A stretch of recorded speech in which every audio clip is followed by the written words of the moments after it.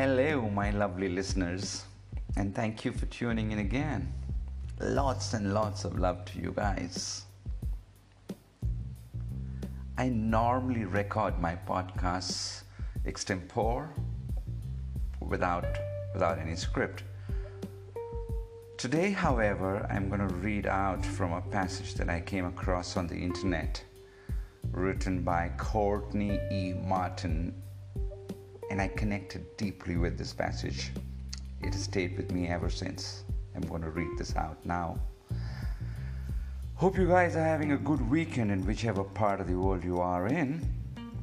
As you pour yourself another drink, raise a toast to 70 million other people across the globe who are possibly doing the same and are in varying degrees of inebriated state. Okay, here we go. Feel all the things. Feel the hard things, the inexplicable things, the things that make you disavow humanity's capacity for redemption. Feel all the maddening paradoxes. Feel overwhelmed, crazy, uncertain, angry.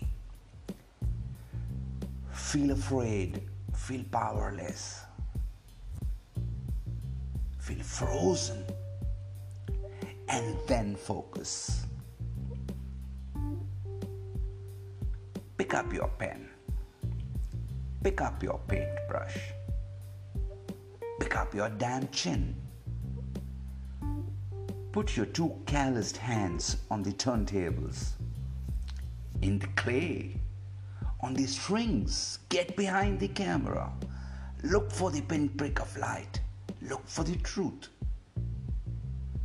Yes, it is a thing and it still exists.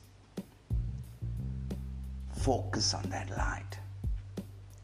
Enlarge it. Reveal the fierce urgency of now. Reveal how shattered we are, how capable of being repaired.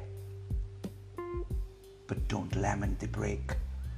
Nothing new would be built if things were never broken. A wise man once said, "There's a crack in everything." That's how the light gets in. Get after that light.